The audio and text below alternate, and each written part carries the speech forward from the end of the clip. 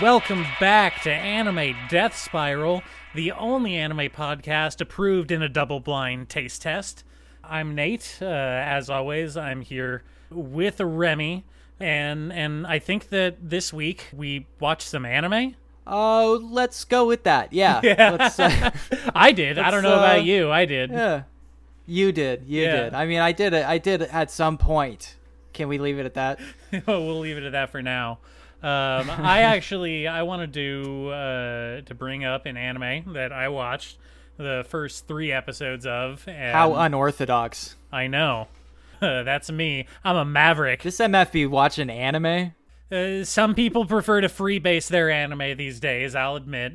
You know, direct intravenous injection is probably a close second. But I like to do it old school. You're so excited about watching anime, you just want to jump into a show you watch. That's crazy. I just wanted to jump into a show that I kind of liked, which is so rare these days that it has me excited. Jujutsu Kaisen? It's not August 31st yet, baby. We still only got those 6 flashbacks episodes. I was like excited to catch up on all this anime. Like I said, I haven't been watching anime because my partners went down for the count. Lost to COVID, rip in peace. Yeah, we finally sat down to like watch some anime, and there was only the one episode of Jujutsu Kaisen from like the last 3 weeks. I've been jonesing real bad, especially because those episodes that they have put out looked real fucking good. They were working overtime. I was actually thinking about looking up like some of the production stuff on the last this set of episodes because I really like the variety of like storyboarding and animation styles that we were getting. I feel like honestly the last episode had almost a Yuasa look to it, which I thought was really cool, like a very stripped down, simplified kind of very loosey-goosey animation style to it that I thought was like really cool and like unique to the series up to this point. It was like, whoa, they're letting them do weird shit, which is like really cool, and almost taking it in the opposite direction of the Chainsaw Man stuff that they're fresh off of, right? In like the Chainsaw Man stuff, they were experimenting a lot with the CGI techniques, right? Using CGI to create camera movement that is like atypical to most anime that's not $1 billion. Right. And in these last few Jujutsu Kaisen episodes, I see them experimenting with like very exaggerated and simplified silhouettes, flatter color palettes, but with more strange movement to them. Sort of like almost an anti-realism that I've always really liked about some of the more out there anime. I've mentioned a few times that like I think Kaiba is the best anime ever, and Kaiba is all about just like kind of a blobbiness, a flowiness, a weirdness of animation that's almost like anti-realist, like I said. Which I see some of that leaking into the final episode of this chunk of Jujutsu Kaisen, which I'm like, mwah, oh. Beautiful, real fucking good looking. It's funny you mention all that because I think keep your hands off Eizouken, which is obviously Masaka Yuasa. I think that's the name. Masaki Yuasa. Yeah, Masaki Yuasa. His series about fans of animation, while being a very kind of loose, flowy, little bit blobby type animation style that you're talking about. That's been on my list for a while. That one is really, really great. I really love Keep Your Hands Off Eizouken. And that actually kind of splits the difference because it has a really kind of simplified in some ways take, especially when it comes to character faces and kind of details like that. But it also maintains like a super sharpness when it comes to character movement, which is fantastic. And it talks about that. It's funny because that obviously that's a show about making anime. And so the characters within the anime talk a lot about what the techniques that are actually being used in the anime. You cannot get more meta than that. I know there's a lot of anime about making anime and manga about making manga, but Eizouken is definitely the smartest and the sharpest and best looking of the bunch. Yeah. It's fun to see more experimental animation in a big series like that. But that's not the anime you want to talk about. You want to talk about something completely different. Absolutely, totally different room from what you've been talking about, but that's okay. Can I talk about this anime that I kind of liked? Yes, you can bring up something that's not Jujutsu Kaisen. All right. Hey, hold on. I really like Jujutsu Kaisen. I only kind of like this one. A ringing endorsement right off the bat. Yeah, so as I understand, this is a show about dress up for little girls. This is a little girl show about dressing up dolls. No. Only if you consider the fact that the main character is literally little in that she is short for her age. No, I've been watching a show called Smile Down the Runway, which is what I consider a non-traditional shonen type anime about the world and realms of high fashion. Sure. And I'll get to why I consider it a shonen specifically in a little bit, but the premise is basically our main character, one of our main characters, is high schooler Chiyuki Fujito, who is the daughter of an upstart fashion designer and like fashion company in Tokyo, who's come to know some level of success. And her dream has always been to be the top model for her father's fashion company, right? What? That's her dream? That's her dream. That seems really doable. Well, the issue is that her dad fucking fires her ass for being too short. Holy shit. Yeah. It's actually not great parenting. What a fucking asshole. Yeah. If you're gonna do nepotism, commit to it. Don't rug pull when it doesn't work out for you. Yeah, why hire her in the first place? It's not like you didn't know she was short right off the bat. Well, the issue is that she grew real tall real early and never grew beyond that. They established that first scene. She hit 5'2" by 4th grade, and then never grew a centimeter taller. That's pretty tall for a 4th grader. Exactly. So that's why a little kid model growing up for her dad's company, and then he fired her when she stopped getting taller. You have to be, at least according to the anime, it is required, strictly required, to be at least 5'8" to be a runway model. Which is funny because that is like also incredibly short for like Western like supermodel standards. Like you have to be like over 6 foot. There's a whole thing about it in Neon Demon. Oh, I love that movie. Holy shit. Man, I love that movie. Yeah. That movie kicks ass. It's so good. So now you got me thinking about that. That's practically a Junji Ito short. I guess so, yeah. I mean, okay, first of all, hold on. Creepy Witch Cult did it all at the end is a classic Ito move. I always interpreted them sort of as like, you know the thing about mermaids in a lot of manga and anime, like eating the mermaid flesh makes you immortal and like forever young? Wait, what? No, what? You never heard of this? No? What? Really? Can you cite some sources? Do you remember there was a Blackjack episode about it? There was a mermaid girl. Are you talking about the episode where he's trying to figure out the ocean pollution like disease issue? Yes, the company that completely dumps all, actually very timely. I don't know if we should about the Fukushima dumping all the fucking shit into the ocean and I think they're trying to sue China because China's like, we don't want the nuclear fish being imported into the country, and Japan's like, that's not fair. No, it's fair. It's fair to not want nuclear fish. Anyway, it's a big thing. If you eat the flesh of a mermaid, you become immortal. You're going to have to trust me. There's a couple different things. I'll take your word for it on this one, but no, I've never heard of that. I can't believe you've never seen it come up. Even in this last season of anime, I think there was at least one show that was like centrally about that. But in the end of Neon Demon, I think of them eating the flesh of the pretty girl to remain ever young as like a direct connection, like very on the nose almost. I mean, there could be some inspiration there, but they literally say, we're witches. Witches did it. Yeah. I guess in the Greek fates tradition, when they pull the eyeball out, that is very witchy. Yeah, but that's not what I'm here to talk about.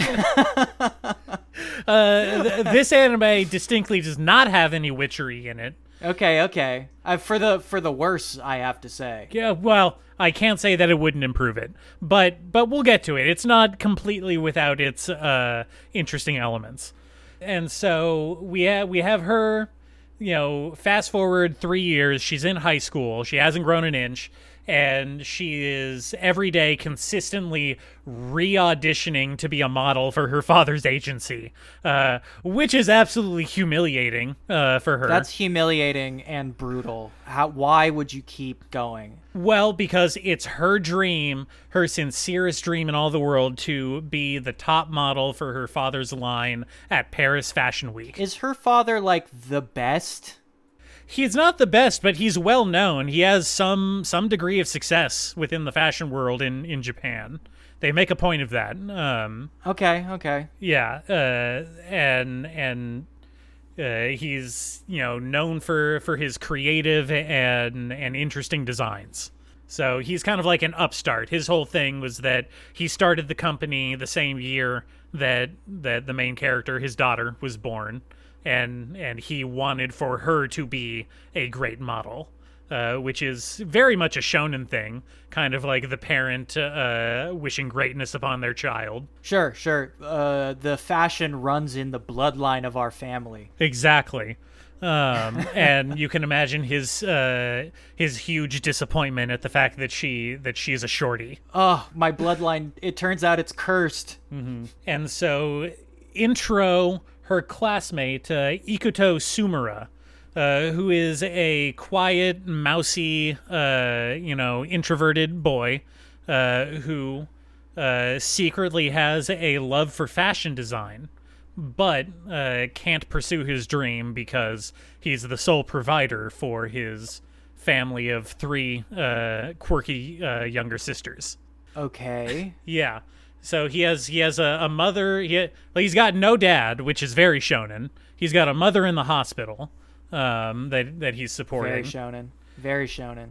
Usually it's the little sister, but the mother works. He's got 3 little sisters, each of them with a quirky personality trait. We have the super genius one who turned down a scholarship because she needs to work to provide for the family. And we have the tomboy one who turned down a sports scholarship to college, again, to provide for the family. What? What? Mm-hmm. It's free money. Wait, what's free money? A full sports scholarship? Are you kidding me? Can't go to school and be a student at the same time. Is that true? Or be a worker. You can go to school and be a student at the same time. That is distinctly what you go to school for. Yeah, a student of being a drone, a mindless sheep. And then his third little sister is 5 years old, and therefore cannot work to provide for the family. Do they still have child labor laws over there? We just got rid of ours, so I. Oh boy. Oh no. Oh boy. So anyway, she comes to him when she notices that his innate talent for design and seamstressry. I don't know if that word is gendered. Is he a seamster? Seamster. Yeah. He's a seamster, yes. I would say a tailor is usually what you would call that. Yeah, a tailor. He is a designer with a knack for actually physically sewing the dresses together, which comes up as a thing. Yeah, I would call that tailoring, but that's me. So she propositions him, make me a costume to impress my dad's company. A costume, make me an outfit to impress my dad's company, and we'll make it to the top together. And that's the basic premise. And the first kind of major story bump is he gets, through her father's connections, he gets taken on basically as an apprentice to this kind of curmudgeonly styled designer who's well known within the industry, who needs a last minute lackey to help him out to get ready for Tokyo Fashion Week, which is tomorrow. Wow. Big ticking clock introduced right away. Why is it always tomorrow? By the way, I should mention that the outfit that he made for her did in fact impress her father enough to land her a job back at his company. Honestly, I think that would make me feel even worse about the whole thing, that like some fucking stranger had to get me back in the door with my own dad. Hey, he's not a stranger. He's her classmate. Yeah, but don't these people like never know each other? They're like almost perfect strangers even though they're classmates. Well, yes, she does accidentally walk in on him in the costume making room at their school's, theater department. And discovers his shamed secret of wanting to recreate high fashion from recycled clothes, which I think is actually kind of cool. I think that's a neat, character trait about him. No, it's dope as hell. Like, he totally belongs on Project Runway. And wouldn't you know it, last minute, one of the models for this curmudgeonly designer's line drops out and gets replaced by our main character, Chiyuki. So they are working together, designer and model, for the first time, thrust into the world of high fashion with no previous experience, and they fucking knock it out of the park. And that's like the first 3 episodes of the anime, and it charmed me somewhat, because I was specifically keeping in mind Sono Bisque Doll, which I think is the other far more popular, clothing fashion centric manga going on right now. Yeah. Well, let me ask you this: you watched 3 episodes? Yeah, I watched the first 3 episodes of this, and I forgot to mention, in the kind of crescendo of these 3 episodes, obviously it's her, showing off this last minute design that he made on the runway and getting a standing ovation from everybody there. What? Yeah. By the way, he does a backdoor costume change on her by designing in a faulty seam that's designed to rip at a certain point so that it looks like a butterfly's wings unfurling. Wow, that sounds super familiar now that you say that. What's it reminding you of? No, like that exact thing I feel like I've seen in something else. That a butterfly quick change gimmick in something. Wow, that's so weird. Have I seen this show? That's so strange. Maybe you has. It came out a couple years ago.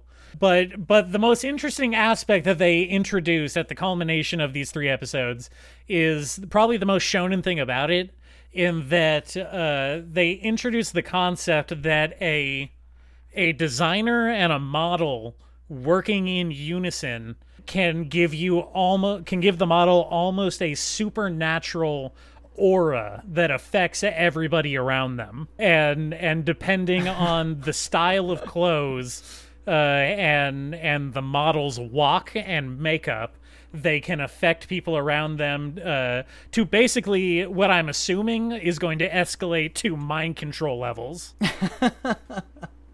So she manifests like an AoE buff. Basically, yeah, yes. Wow. God, Baldur's Gate has rotted your brain. You were thinking it. Yeah, that's do they portray this as like special?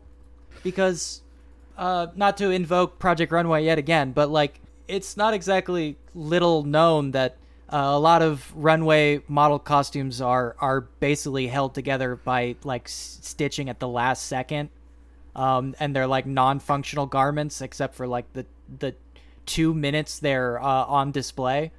I think they do acknowledge that, and I think what they were going for is more that we were to be impressed by the fact that he's doing all of this with no real previous training other than being self-taught.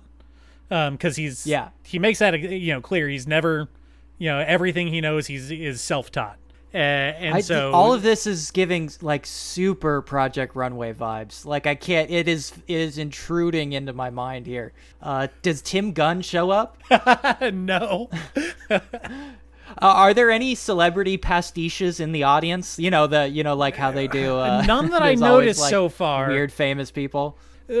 Part of the reason that her father rehires her back into his agency is because to kind of prove him wrong, she did a kind of guerrilla what they call snap and shoot amateur modeling for a photographer on the street, and sure, and that that picture set got featured in an underground fashion magazine, which then got retweeted by a super famous model, which may or may not have been a pastiche that I was unfamiliar with. But the point is that it kind of accidentally went viral, and that impressed her father so much to hire them both. Okay. This dad is coming out worse and worse as you. Oh, he's an awful parent. He literally says, he doesn't say you're too short to be a model. He never says that.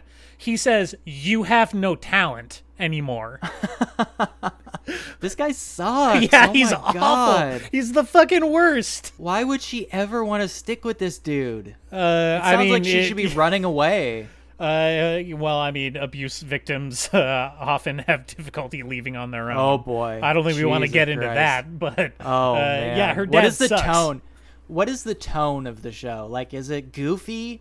Is it super shonen serious? Everybody's battling for their life. Is it comedic? It's not comedic. I would say it leans more on the shonen. It's not super serious. It definitely has its levity, but it's definitely has the shonen, determination. We're gonna do this together. Teamwork is the key to success kind of feel. Okay. What about realism? Like how real is the actual Well, okay, I'm glad you brought that up because that is specifically something I contrasted to Sono Bisque Doll in terms of how they treat the realism of nudity in fashion, right? Yeah. Because in Sono Bisque Doll, it is very, first and foremost, horny to us as the viewer. Nudity in Sono Bisque Doll is used specifically and overtly as what, let's say, kinder reviewers would call fan service. Yes. It is meant to titillate the audience, and that is its purpose in the story. That is exactly correct, and that is the opposite of the way they're approaching it in Smile on the Runway, so this is the culmination. How refreshing! Yeah, this is the culmination of getting ready for Tokyo Fashion Week, and they're backstage, and for the first time, he realizes that models have to do costume changes, and what? Yeah. Wait, what? Again, he is completely self-taught, has never worked with a model before. He hasn't watched Project Runway. No. What era is this set in? He doesn't have the fucking internet? Oh, no, he has the internet. His whole thing is that he watches he is also a religious follower of Paris Fashion Week. This is specifically, high fashion. I've never watched Project Runway, so... What the fuck? I know. Awful of me at this point, right? What about America's Next Top Model? Because there's a lot of crossover there. No. I generally vie away from reality television as a whole, to be honest. I am shaking my head right now. I know. You uncultured swine. Anyway, for whatever reason, this is the first time backstage that he realizes that models take off their clothes and change. That's so funny to me. And often don't wear underwear underneath their clothes. Yeah. In fact, you can't with a lot of the outfits because of the way that they are literally stitched onto the body. And so she's like, hey, you need to make this alteration. I can't take off these clothes right now, so you have to do it while I'm wearing it. I need you to get underneath my skirt. And for like half a second, he's like, what? And then he's like, oh, wait, fashion designers do this all the time. Why the fuck am I freaking out?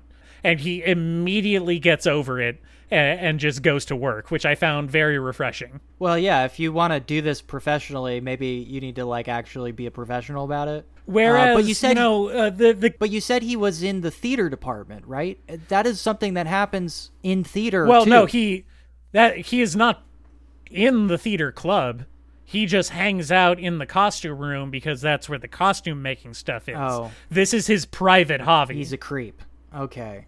Yeah, I don't like this dude. Well, I mean, don't judge him too hard. He is definitely not creep-coded the way Gojo from Sono Bisque Doll is. Okay. Well, I'm not necessarily sure Gojo is creep-coded. I think he is prudish in a very annoying way, and in a way that actually like increases his pervert quota, his pervert quotient, I should say. But I don't know if he's creep-coded.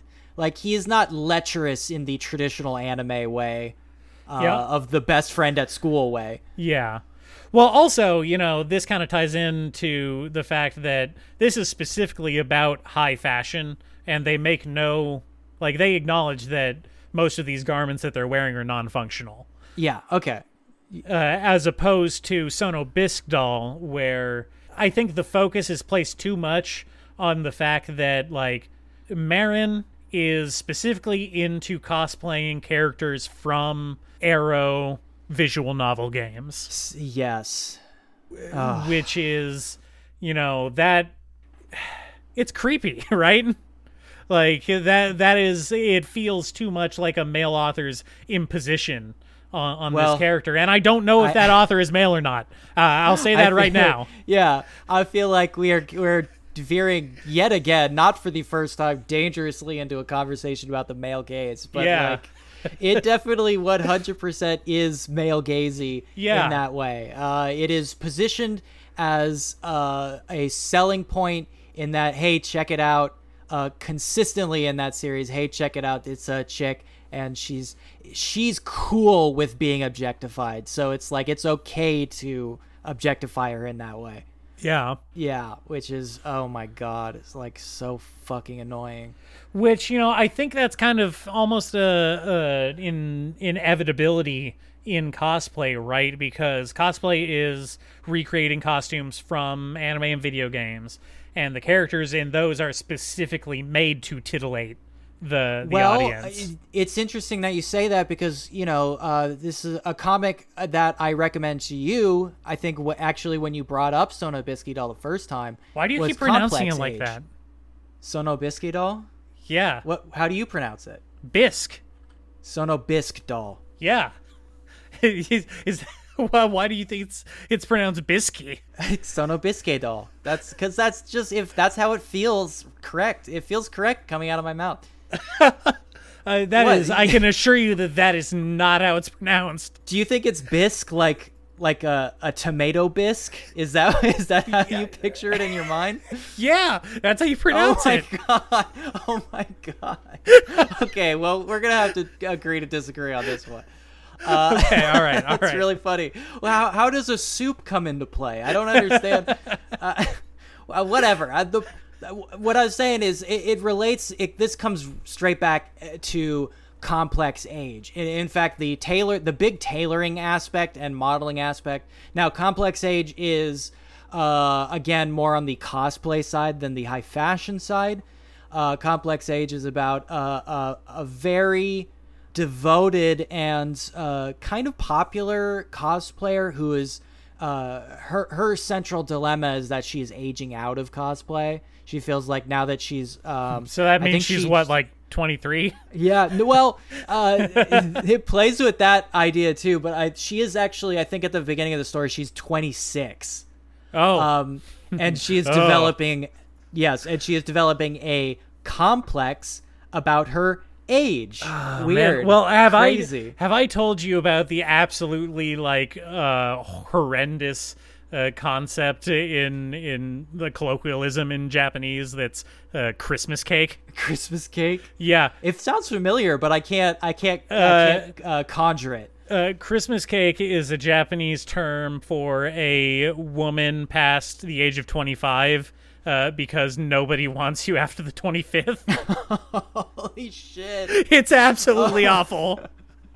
Oh my god. So it's like the spinster. Yeah. It's calling someone a Christmas cake is like calling someone a spinster. Wow. It's fucked up. That's hard, man. Yeah. Well, I guess that is applicable here because she is 26 at the beginning of the story, and she feels like she's now preaching a place where she's awkward about her place in cosplay. And it's interesting because she does almost immediately meet characters who are both younger and older than her, who also have complexes about their position in cosplay, right? Mm-hmm. But the thing about it is she has a very specific character that she is like hyper fixated on. And part of the age complex thing is that it is a character from specifically a child's anime, like a magical girl show meant for, like preteens. Yeah. Which is, she is also has like kind of a thing, even though she's definitely has like a problem with her devotion to this specific character. It's funny because they have a character in Sono Bisky Doll that's her talent as a cosplayer is specifically that she has a small childlike frame so that she can cosplay these characters more effectively. Yes, and one of the girls that our main character from Cosplay Age meets is like very much a younger, more childish looking model who fits her character better than she does, and she begins to have some really intense feelings about that, right? Mm-hmm. But it's about, instead of devolving into sort of the we could say the negative version of that concept, I find that Complex Age is really charming because it deals with these characters like coming to terms with that and their relationship with cosplay, and in relationship to like female friendships within that space, which I really appreciate. It lacks a lot of that like male gazy, for lack of a better term, aspect to it that's so present in Sonny Biscuit Doll. Mm-hmm. And it is also like, because she's hyper fixated on this like younger character, the cosplay she does in particular is less sexualized. And that's it's not good really to know. Well, yeah, I mean, I guess it could go in a bad direction, right? But it still has that because like at one point during what I have to assume is like a publishing deal on the back end of this manga where they cross over with Danganronpa, the characters do dress as like Danganronpa characters, and we do have a spread of like 18-year-old girl, 26-year-old girl, 32-year-old girl, all dressed as like Danganronpa characters, which are all very specifically like 16-year-olds in various stages of dress. Okay. That visual novel is not particularly subtle about that. So that aspect of it is very strange. But let me ask you this. Yeah. Do any of these characters realize that they can just lie about their age? Well, the main character, like, they can just lie. The main character does consider it very often, and her coworker, who is like a 32-year-old woman, and who she hates at work, but comes to like realize has like a home personality, like a real self, where that is not like her work persona, which sucks, and they don't delve into that as much as I wish they would, because that is like a thing. Mm-hmm. But like that she constantly pretends to be younger in the scene because like her complex is that everyone that she's friends with is young in the cosplay scene, is younger than her and doesn't know her as her real, quote unquote, real self. And so when she like meets our main character, they have like a very brief standoff moment that's like, am I going to lie and pretend like I'm not the person that I am to get out of this awkward conversation or whatever? This awkward confrontation? Like, listen, I'm only 22, but I feel like if I was in that situation, I would fess up to it. I know, like, as a Gen Z person, I've yet to, like, really get into this, like, age scenario where it's awkward to reveal yourself. But I feel like, you know, I have enough empathy to put myself in the shoes of, like, an old person, like a 30-year-old guy. Yeah. You know? But that's the thing I find really interesting about it. And also, they spend a lot of time talking about her tailoring, right? And getting back to that. But her tailoring is a lot about how cosplay itself is built to be non-functional in a lot of cases, and has to be redone over and over again to like make it through an entire day of cosplaying. Which is very similar to the backstage like modeling thing, where like a piece of clothing that is not meant to be a garment and it is meant to be an art piece is needs constant rework, right? Which is a fun aspect and an interesting aspect that also comes up a lot on Project Runway. This has nothing to do with fashion, but that is a sentiment that I encounter a lot with the world of you know, top-end cuisine. People posting pictures online of Michelin star meals and then getting comments of like, wow, you paid $400 for this tiny thing. Not, you know, I understand the functionality argument, but food can be an art just as much as fashion. That's all I wanted to say. Sure. Well, we talked, not on the podcast, but we talked about that movie, The Menu. Remember that? Oh, yeah. I love that movie. About how it has a very confused message when it comes to like the actual food part of the movie. Yeah, it wasn't my favorite aspect of it. I did like it overall just because I like Nick Holt and Anya Taylor-Joy. I like seeing them together. Well, you know, I absolutely love Anya Taylor-Joy in an unhealthy way. Yeah, I know. We've been meaning to talk about that. Yeah, but the point being that in The Menu, it has a real fucking fake populist bent where they kind of position quote unquote upscale food as inherently ridiculous and non-functional and not meant to be enjoyed by a quote unquote lower class of people. Wherein, yes, like, the finale that's complete with bullshit. You know, her ordering the cheeseburger over anything off of his, you know, fancy menu. Right. Yes, and it is positioned explicitly within the movie as the chef's return to quote-unquote real food, as if a cheeseburger is real and, like, I don't know, what else does he make in that movie? Like, home-baked bread, like a pita or something like that, is fake fancy food, which is complete fucking bullshit. He serves lobster at one point as if lobster wasn't a working-class food. For a long time, you know. I wonder what the fashion equivalent of like that sentiment would be.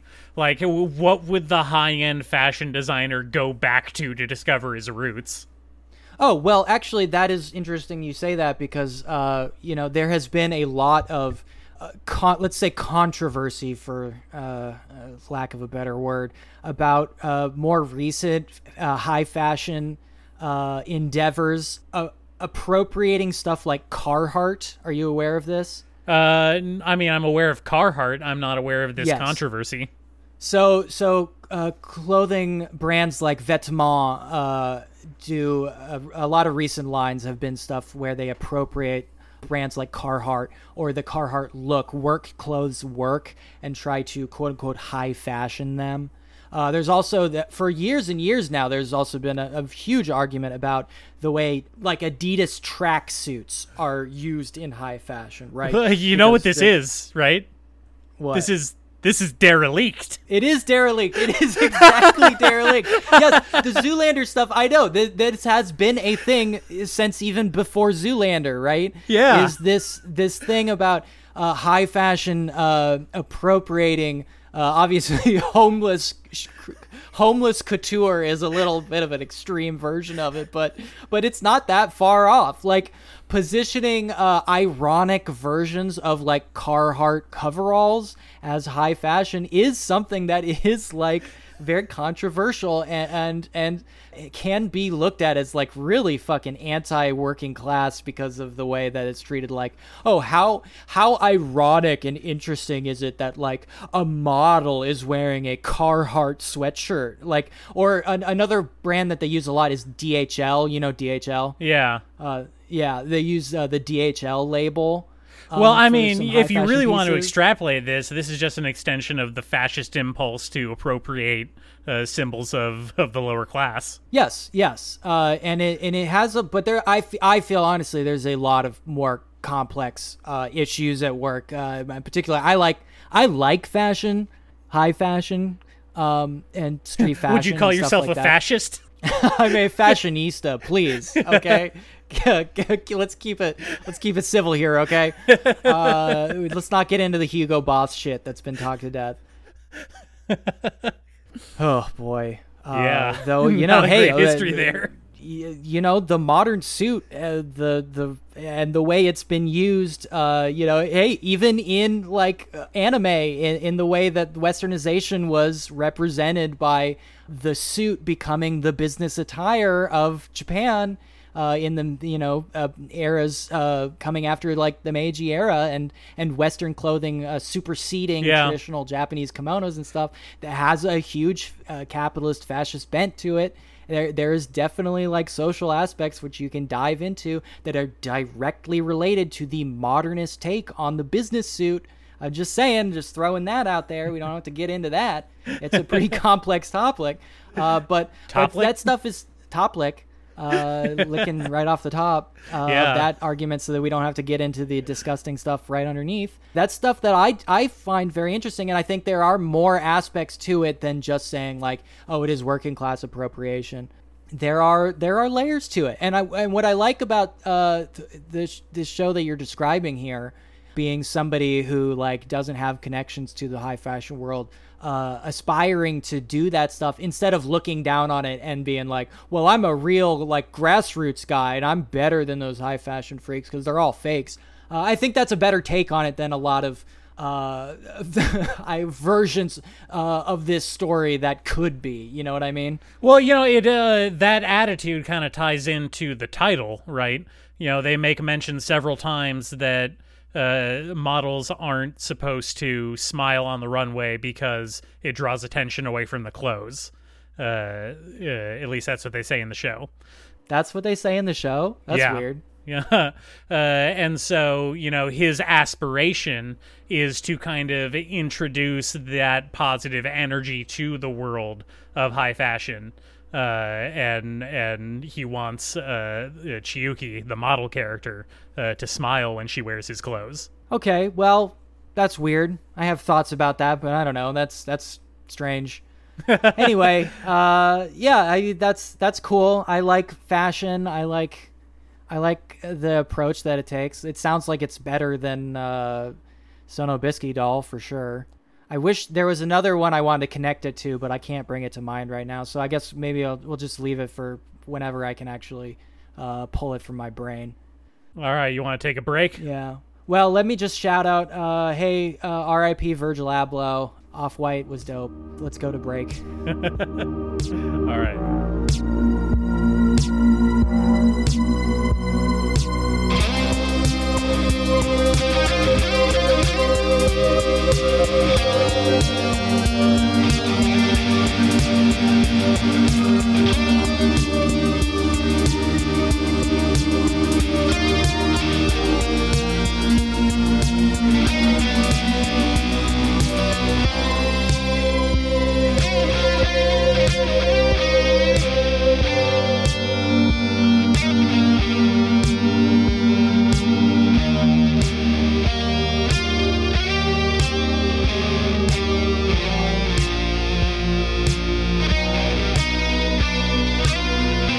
Welcome back, Anime Death Spiral. Long break there.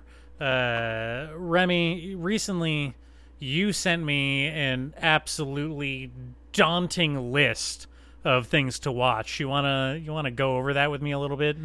Yeah, sorry, I ran off and had to do a quick costume change. I'm wearing my full acronym fit right now, just in the spirit of the thing. Oh, yeah, no, me too. I'm not wearing sweatpants, and I do have a shirt on. Yeah, you definitely are. You're rocking your full Palace and Supreme look right now. I know. You're more about that fuckboy life for sure. Yeah, with One Piece live action bearing down on us and kind of sucking all of the oxygen out of like everything everywhere in an anime space, I kind of wanted to, as we've alluded to a few times, go over our adaptations. We did our episode where we talked briefly about Western adaptations of anime. We made our position pretty clear. There's like 2 good ones, and everything else sucks pretty fucking bad. I think most of that discussion we were just kind of gobsmacked about the Fist of the North Star movie. Well, I had a really good time with that movie. That movie really fucking kicked ass. That really had like huge Mortal Kombat vibes, you know what I mean? Yeah, definitely. I can definitely see that. Just like having fun with it, you know? 100% less wedding cakes in it, though. So in that spirit, I know One Piece is a Western production, but in the spirit of it, I wanted to go on and take a look at the flip side, which is the like native Japanese adaptations of anime and manga stuff. Well, I mean, man, how many Western productions though have had their creators like full support behind it the way Oda's seemed to the last couple weeks with the One Piece thing? None of them. He seems really into it, and you know, he could be going to sleep every night on a big pile of money. Well, he definitely is. Yeah. He 100% is. I mean, but you know, he wasn't even this involved, from my understanding, with the promotion for that Red film that they put out last year. Sure, but that's less of a thing because they have been steadily putting out One Piece animated movies for more than a decade now. I feel like 2 come out a year. There's a lot of those fucking things. Okay, but this list is all homegrown Japanese productions, adaptations. Exactly. And I know that if anyone who is like weirdly obsessive about this stuff will recognize I left some big ones off, but I just want to run down the list here. Okay, well, let's start off because the reason you put this list together in the first place was Netflix announced the Zom 100 live action adaptation, right? Yes, well, I saw some recent ones, you know, like I linked you earlier, the Golden Kamui live-action movie, which is much more exciting to me than either One Piece or Zom 100. I mean, it looked good. It gave me vibes of those Kenshin adaptations or like the Dr. D movies. Or Detective D. Dr. D. Dr. D. He may be a doctor. I don't know. Yeah, absolutely. Yeah, I think it's just that Golden Kamui lends itself more than One Piece, more than Zom 100, more than most of these things on this list, even to a live-action adaptation, just by the nature of that story, you know? Mm-hmm. But yeah, the Zom 100 trailer, bizarre to me. I can't believe that they would have a live-action movie so close to the anime coming out. But maybe that's cross-promotional stuff. I don't know. Well, Netflix is throwing a lot of cash around in a lot of places these days, especially in the adaptation department, as we clearly see from the One Piece thing. And, you know, how long has this manga been going on? Who knows? Yeah. I detest it too much to put any effort into it really left me with a bad taste in my mouth, just the whole attitude it was giving off, despite the playful color palette. I mean, we went into the whole thing. Yeah. Man, I wish if fucking animation was worse so I felt better about hating it, but god damn it looked good. God damn it. All right. Okay, got that out of the way. What else is on the list? Okay, look, I want to go over this list because I want to make this our project as to put One Piece in its proper context. Because I think, like I said on the Western adaptation things, Western adaptations have a problem, and a lot of it is that it has this almost compulsion to lean away from, like, you know, the authenticity of the manga, of the anime. And I think it has like a real superiority complex where they think that like putting too much of the authenticity from the anime and the manga cheapens the product. You could see it in the way that they did the Death Note thing and they changed so many of the details to make it quote unquote, westernized.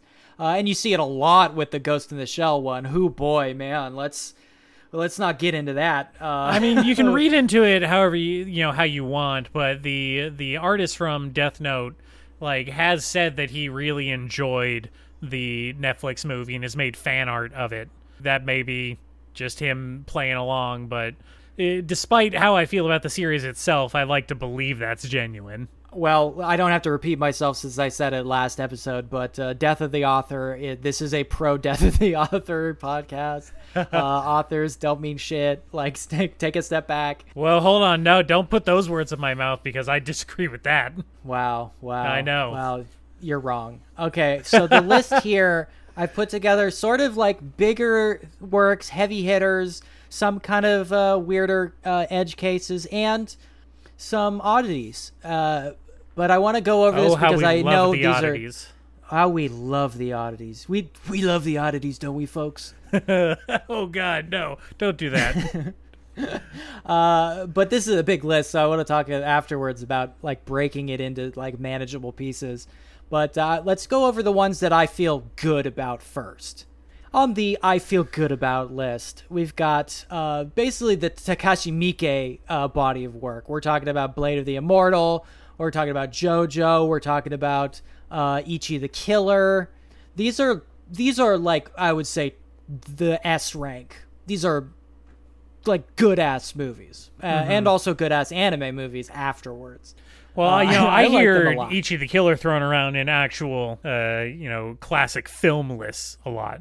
Yes, Ichi the Killer is cool as hell. That's just straight up a good ass movie. Not to put down these, I think we should obliterate that distinction because I feel like that's not going to be helpful for talking about these in the long run.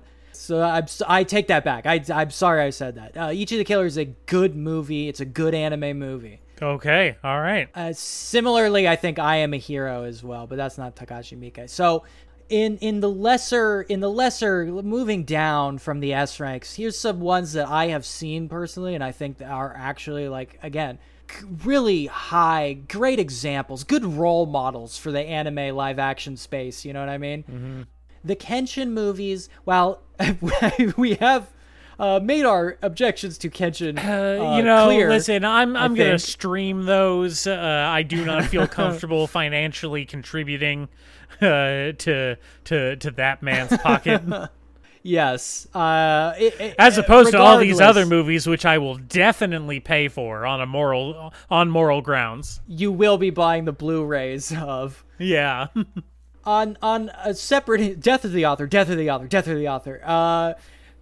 Kenshin movies, I happen to think are pretty well made. I think they're pretty good, despite all my objections to the Kenshin movies are things that I objected to in the actual source material, so I kind of put that aside. In a similar vein, I think the Uzumaki live action movie kicks ass. It was I really have good. seen that one actually, and I do genuinely love it. They do some real fun stuff with camera play in that one that I'm a big fan of. Yeah, it is very playful in the way that an adaptation of Junji Ito's work has to be any level of faithful. They do this real fun shot where they do a back and forth, A-B cut between two characters talking, and they'll cut to, character A, and then when they cut back to character B, the camera frame will have been rotated 45 degrees. And it keeps doing that back and forth until the frame is made a complete spiral. Oh, I love that. Yes. Well, there's no such thing as a complete spiral, okay? Yeah. Sound like an idiot. Anyway, I really like that movie. And similarly, two that I watched before I even knew that they were adaptations. I Am a Hero, which is, despite talking all that shit about zombie movies in general, I think is a really good zombie movie. I really like I Am a Hero. Genuinely good movie. As well as the Kaiji adaptation, the death game gambling game. Manga. Yeah, I'm somewhat familiar with the concept of Kaiji. I like the premise. I think the art style is kind of one of those love it or hate it ones for those who know what I'm talking about. Yeah, it strays from the traditional vanilla anime style, let's say. You know, I've come to appreciate that more and more over the years. I feel like a distinct style should be more important than being fuckable to your audience's eyes. I like it. I think the bumps make it worth it. And I just like this. It covers this first arc of Kaiji, which I think is the best, which is the high-stakes rock, paper, scissors tournament. And that is the arc I'm familiar with, yeah. Yeah, and it treats it so deadly seriously. I just really, really like it. I think it's really great. In the same vein, I did know this was a manga before going into it, but I think the As the Gods Will movie, another death game. Hey, that's like your favorite death game. As it covers the first arc of that death game, and a lot of people will call out, Battle Royale as the definitive live action death game adaptation, right? Mm-hmm.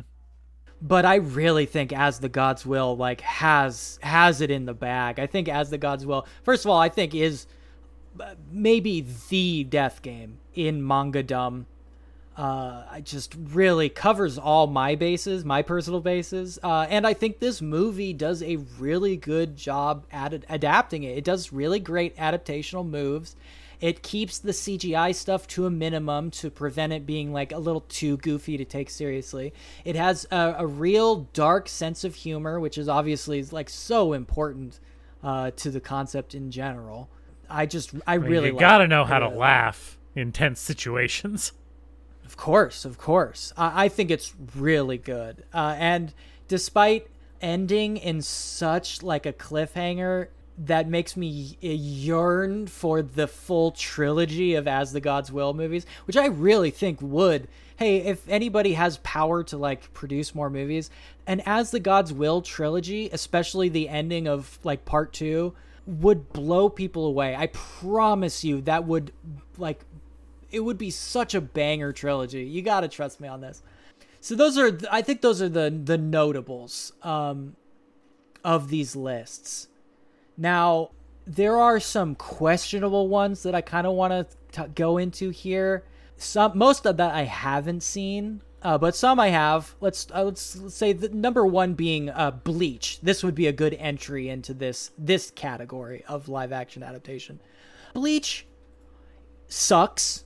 I think that's the first thing to make clear. The Bleach adaptation is god awful. I mean, really they don't have a lot to work with, It's Bleach. Well, what do you want? Yeah, but Bleach at the beginning was the part that made everybody fall in love with Bleach. It's hard to remember why you fell in love so long ago. Yeah. It has been a little too long for me. It really makes me question what mind space I was in. But I think regardless of that, the Bleach adaptation has a lot of the markers of what not to do in an adaptation, which is lean into the, let's say, the manga-ness of it, right? Mm-hmm, mm-hmm. They spend a lot of time trying to get the very bad costumes to look authentic. And even though I spent that just recently talking about that authenticity thing, I think chasing authenticity in one of these adaptations is a mistake, flat out, right? Well, okay, they can go a lot of ways, I think generally what you're saying is true. The better ones do err away from trying to be, one-to-one creations of a cartoon on the screen. That's where you get into really bad stuff. We'll get into that farther down, but yes, the unholy. I want to say the unholy trinity is bad hair, bad costumes, bad CGI. I think it's a flawed premise to start with trying to adapt more fantastical anime into live action. I think that there are certain things that are inherently only going to look good in a drawn, animated cartoon, manga format, whatever. It's never going to look good in reality because we know what reality looks like. We know we don't know what something that isn't real would look like in reality. That's it though. No, it's the MC Escher figured this out already. And I think he taught us that lesson like years and years ago. I don't know why we are still grappling with exactly. It. There's no way to what I'm saying is there's no way to overcome the inherent rejection by the brain of trying to make certain things real, right? Yes. Talking about cosplay, this is a perfect segue of all these things. Is the 3D version of Trigun, right, has the exact same problem as all live action and cosplay versions of Vash, is that his hair does not make physical sense. Well, I mean, you don't have to single out Vash. That's just most anime like character designs. Yes, but I think there is something about Vash, his hair, and other parts of Vash in particular that are good examples of this. Like non-Euclidean geometry, it cannot exist in reality. Hey, I just want to give a shout out to Shinichiro Watanabe and having like realistic hair in all of his works. Yeah, totally. Totally. Anyway, I think Bleach falls for all three of those things in bad ways. Let's see. Have I seen any of these other ones? I think that kind of covers the list of things I've actually seen, which kind of I've seen lots of clips of the Full Metal Alchemist movies, which there are several at this point. And none of them look great, but especially the first one, which came out real early on. For a lot of these adaptations, the CGI in that is real rough. It's rough. I haven't seen any clips. I get the same feel of it as the Bleach one, which is leaning very hard into bad hair, bad costumes, and bad CGI. Yeah. Now, I don't know about something like Devilman, how that would look in live action compared to what someone like Masaaki Yuasa can do to it. So, I mean, the rest of these that we haven't seen, or I haven't seen at least, kind of break into, like, the two categories, right? Mm-hmm. Where we have things like Kakegurui,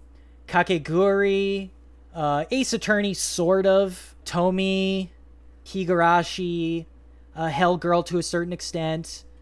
That's kind of it, where we are dealing with stories that are mostly for the most part grounded in like sort of reality. Like Kakegurui, for example, you don't need any monsters, you don't need any magical powers to portray that story. It is just like weirdly horny girls playing weird betting games against each other, right? That is something that is pretty straightforwardly portrayed in a live action setting.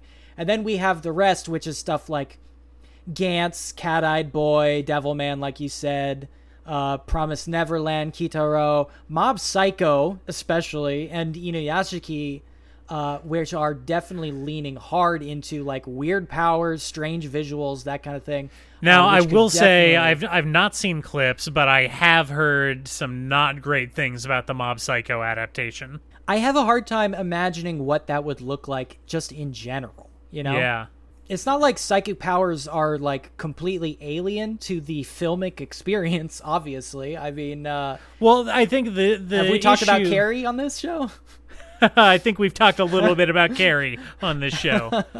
I think the issue is, again, going back to it, is so many of these shows are deeply rooted in such a distinct visual style with different flares in each one. Like Mob Psycho's distinctive kind of multicolored kaleidoscope representation of his psychic powers. Yeah. I don't see that being anything other than a cheap filter applied in After Effects in a live-action adaptation, especially not at the budget that they make these things at. Well, yeah, that is one of the big problems. And also about the artistic constraints I think they would put the directors under, you know what I mean? Yeah. Like, I feel like, especially something like Mob Psycho, the way you would make it artistically successful, not necessarily commercially successful, is you give it to somebody and give them the leeway to interpret it very broadly. But that's not what like a studio would pay for, right? They wouldn't want that finished product. So I feel like that one seems a little bit cursed. And like the rest of these, I do think, like you said, Devilman seems to be like a daunting challenge, to put it lightly, considering what the central focus of that manga is. It's funny. A weird, fucked up dude. Yeah, well, it's funny. All these things on these lists I would generally consider to be really hard to adapt just by the basic premise of what they are.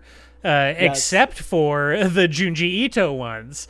Something about his particular style is, maybe it's just horror in general is already lent towards cheap effects and low budgets as a format, right? I think horror definitely has a leg up when it comes to like this stuff. But I liked the Uzumaki movie, and at least Quentin Tarantino liked the Tomie movie because he put that chick in Kill Bill. Yeah. Well, you know his taste. I would say his recommendations tend to hit more than they miss. And he hasn't even been fined $2,000 yet. Yeah. Oh God. Okay. Well. Anyway. Oh jeez. Oh God. Anyway, I think we should let's break down how we're going to approach these. I think I should do. I will take it upon myself as the instigator of this particular process to approach some of these, let's say, ill-fated adaptations, and leave some of the ones that I've seen to you that you haven't seen. I think that's a smarter way to break this down. Okay, sure. So I'm thinking and we can let's go over these, but I'm thinking on the Nate list. All right, make it a Nate column. I love it. Nate column. I love it when I love it when I'm put in a box with strict rules on what goes in that box. Yeah, you're getting college flashbacks. I know. Yeah. We're gonna have Blade of the Immortal as an essential. Right. Okay. Sure. That is essential. We're having JoJo. That is an essential. All right. I'm familiar with both of these, original anime works. So that's a good place to start. I think that's a good place to start. Comparisons are going to be important. I think. Have you seen Ichi the Killer? You said you hadn't. I have not, but Ichi the Killer is what made me aware of that particular director's body of work. Takashi Miike? Yeah, Takashi Miike, baby. I think I'll probably put that one on my list too, because the last time I watched it, I think I watched it on a television that was about 6 inches wide. Not the best way to do it. Okay. Maybe that is the best way to do it. Like sitting with your nose against the screen. Hey, fuck you, David Lynch. That is the best way to do it. You're spitting in James Cameron's open grave. I hope he gets imploded on a submarine. Oh, you bastard. I don't want to hear that shit. Don't you dare. Don't you dare. I'm going to give you Kaiji for sure. Okay. Kenshin for sure, right? I have seen the first one a while ago, but I've seen it. Okay, well then you watched like the third one, I guess. The climax one, right? Okay, all right. I think that would be a good choice. I think, now let's see. How are we going to break this down? I'm going to give you As the Gods Will, because I've seen that one as well. And then I'm thinking, would you appreciate the Full Metal Alchemist movie more than I did, considering you like that series more than me? I mean, I guess that's one way that you can approach that. I don't know if I'm going to appreciate it, but I definitely am going to feel more feelings about it than you did, probably. Probably. In that same vein, maybe Ace Attorney, I should give that one to you as well. See, Ace Attorney is going to hit different because it's not going to be the weird American localized version of those games that I grew up with. Because I absolutely love the charm of it being in fake Los Angeles, even though it clearly takes place in Japan. Yeah, that is a huge aspect of what makes that game great, at least for us, obviously. Yeah, I don't know. Maybe they'll the subtitling will try to take into account some of that stuff. Who knows? I think that may. I haven't seen that one either, so it's kind of a toss-up. If you don't want that one, we can reassign it. But let's see. All right, for me, Iremi, I'm definitely gonna want to take the Death Note, the Japanese Death Note adaptations. Oh, I didn't even know that they had. Did those come out before or after the American one? Before, I'm pretty sure. Okay, I guess that would make sense. I'm gonna take Kakegurui because I know you don't really know what that is. Yeah, I don't know what that is. Yeah, I'm gonna take Cat-Eye Boy because I love Cat-Eye Boy. I don't know. I kind of want Cat-Eyed Boy. The name intrigues me. I want to know more about this Cat-Eyed Boy. Well, let's put that on yours too, because I would love to talk about Cat-Eyed Boy with you. Okay. Cat-Eyed Boy fucking rules, like absolutely rules. I'm thinking I'll take I've probably had way more experience with Higurashi than you have, so I'll take that one as well. What else would be interesting on this list? I think you would probably get something out of I Am a Hero since I've seen that one. Okay, let's do this. I want to put Mob Psycho on your list to go alongside Full Metal Alchemist on mine, because I know that you have positive feelings towards that series. Definitely. I definitely do. In the similar vein, I think I don't know very much about Hell Girl, so it would be interesting to dive into that, because that is a very storied series. So I'll take Hell Girl. I've never actually seen the Tomie movie. Okay, I haven't seen that either. That's been on my list for a while, actually. Yeah, let's put that on both our lists. Yeah, I can convince my wife to watch that with me too. So that's a double win. She will allow you to watch that movie. Her boyfriend will allow you to watch that movie. At least I have my Switch. I think that Promised Neverland should go on your column. Okay, I'll take Promised Neverland because you did like that manga quite a bit. I did read and watch that one. Hey, how'd you feel about that second season? I heard some things about that. I haven't watched the second season. I never watched it. All right, maybe that's good. Maybe that's a good thing for you. Yeah, we'll see how that plays out. Is that everything? Kitaro is a big question mark to me because I haven't read it or watched the anime. I'll take that one. Same with Inuyashiki, even though it's been on my must-read pile for a long time, so maybe I'll take that one as well. All right, yeah, I think that's a good split there. Much more manageable than the daunting block of text you originally sent me. Well, are there any we should both watch just so that we have similar perspectives? Well, I think I am assuming you've already seen the JoJo one. Yes. So yeah, you have a lot that I've seen. So I want to put are there any of these other ones that you want to draft that we can both watch? Let me think about it. I think did you play many of the Ace Attorney games when you were younger? Was that? Oh yeah, at least 3 of them. Well, okay, yeah, I played at least the first 3, so maybe we could do that together. Have something to go on there, because we both know what Ace Attorney's like, and we both have that unique American perspective of what Ace Attorney is like. Very unique. Well, it's different than the original translation of those games, right? You know. Yes, it definitely is. Yeah, the hamburger stand. Yeah. Yeah. Let's all go get hamburgers. Yeah. Okay. I think we've drafted the important ones. Yeah, I think this is good. Are there any others you want to watch? None that I can think of. You obviously have much more comprehensive knowledge of these Japanese adaptations. All the ones I'm thinking of are Western ones that we've already talked about. Okay. Yeah.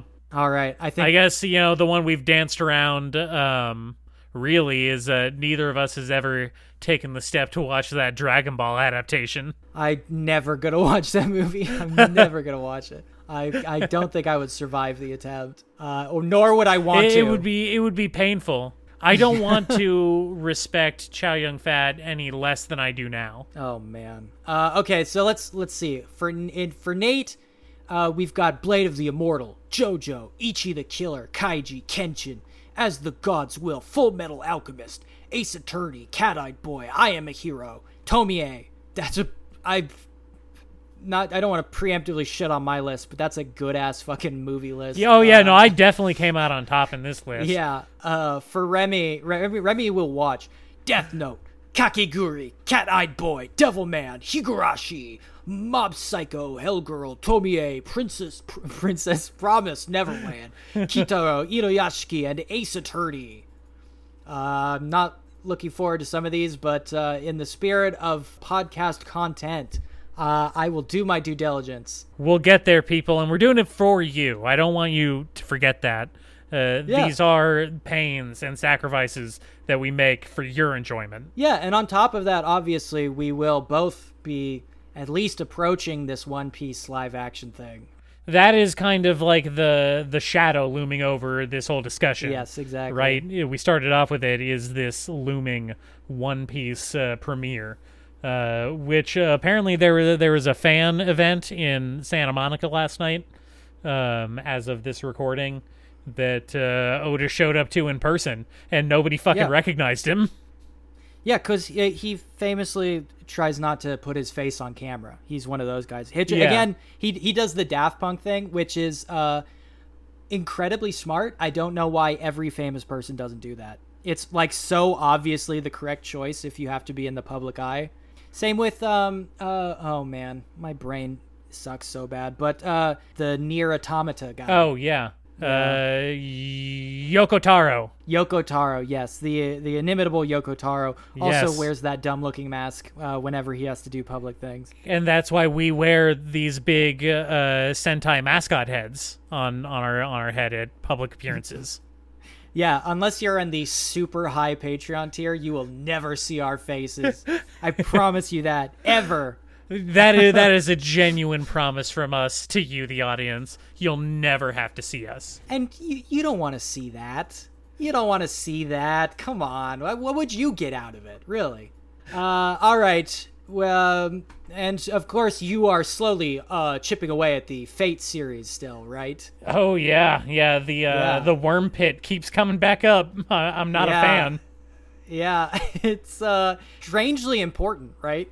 Don't worry, you'll get past it. But it has made me strangely interested in prehistory war tactics. Yeah, right. Mm-hmm. Lots of good little historical tidbits tucked in there, for no reason because they never come into play. But you know. Yeah. Yeah, I'm super enjoying this show. I love it. Great that you told me to watch this. If you ever really wanted to get into some of the lore surrounding Gilgamesh, for example, he is a pretty famous guy.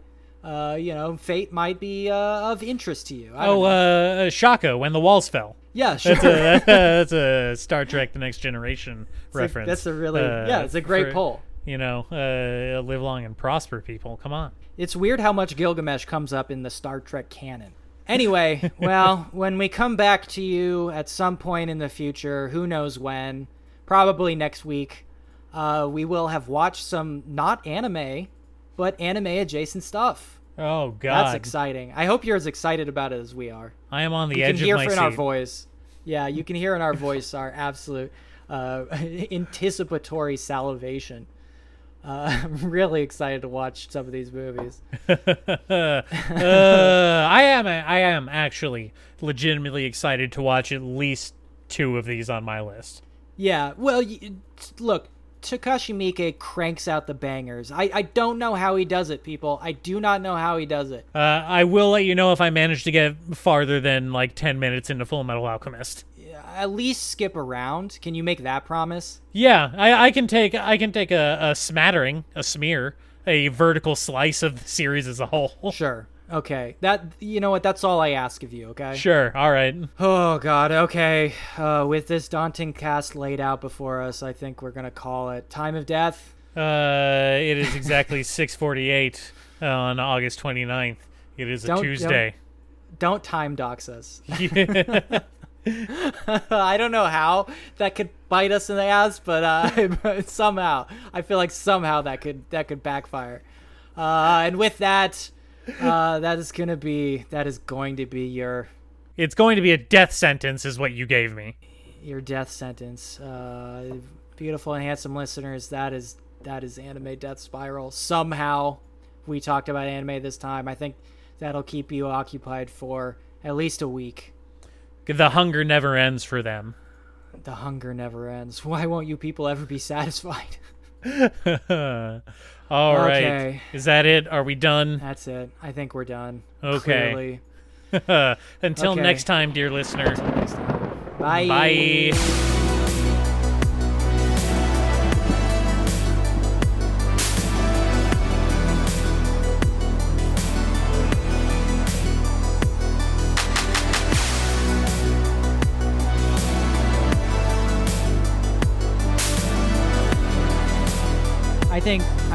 think everybody gets a pass on Halloween.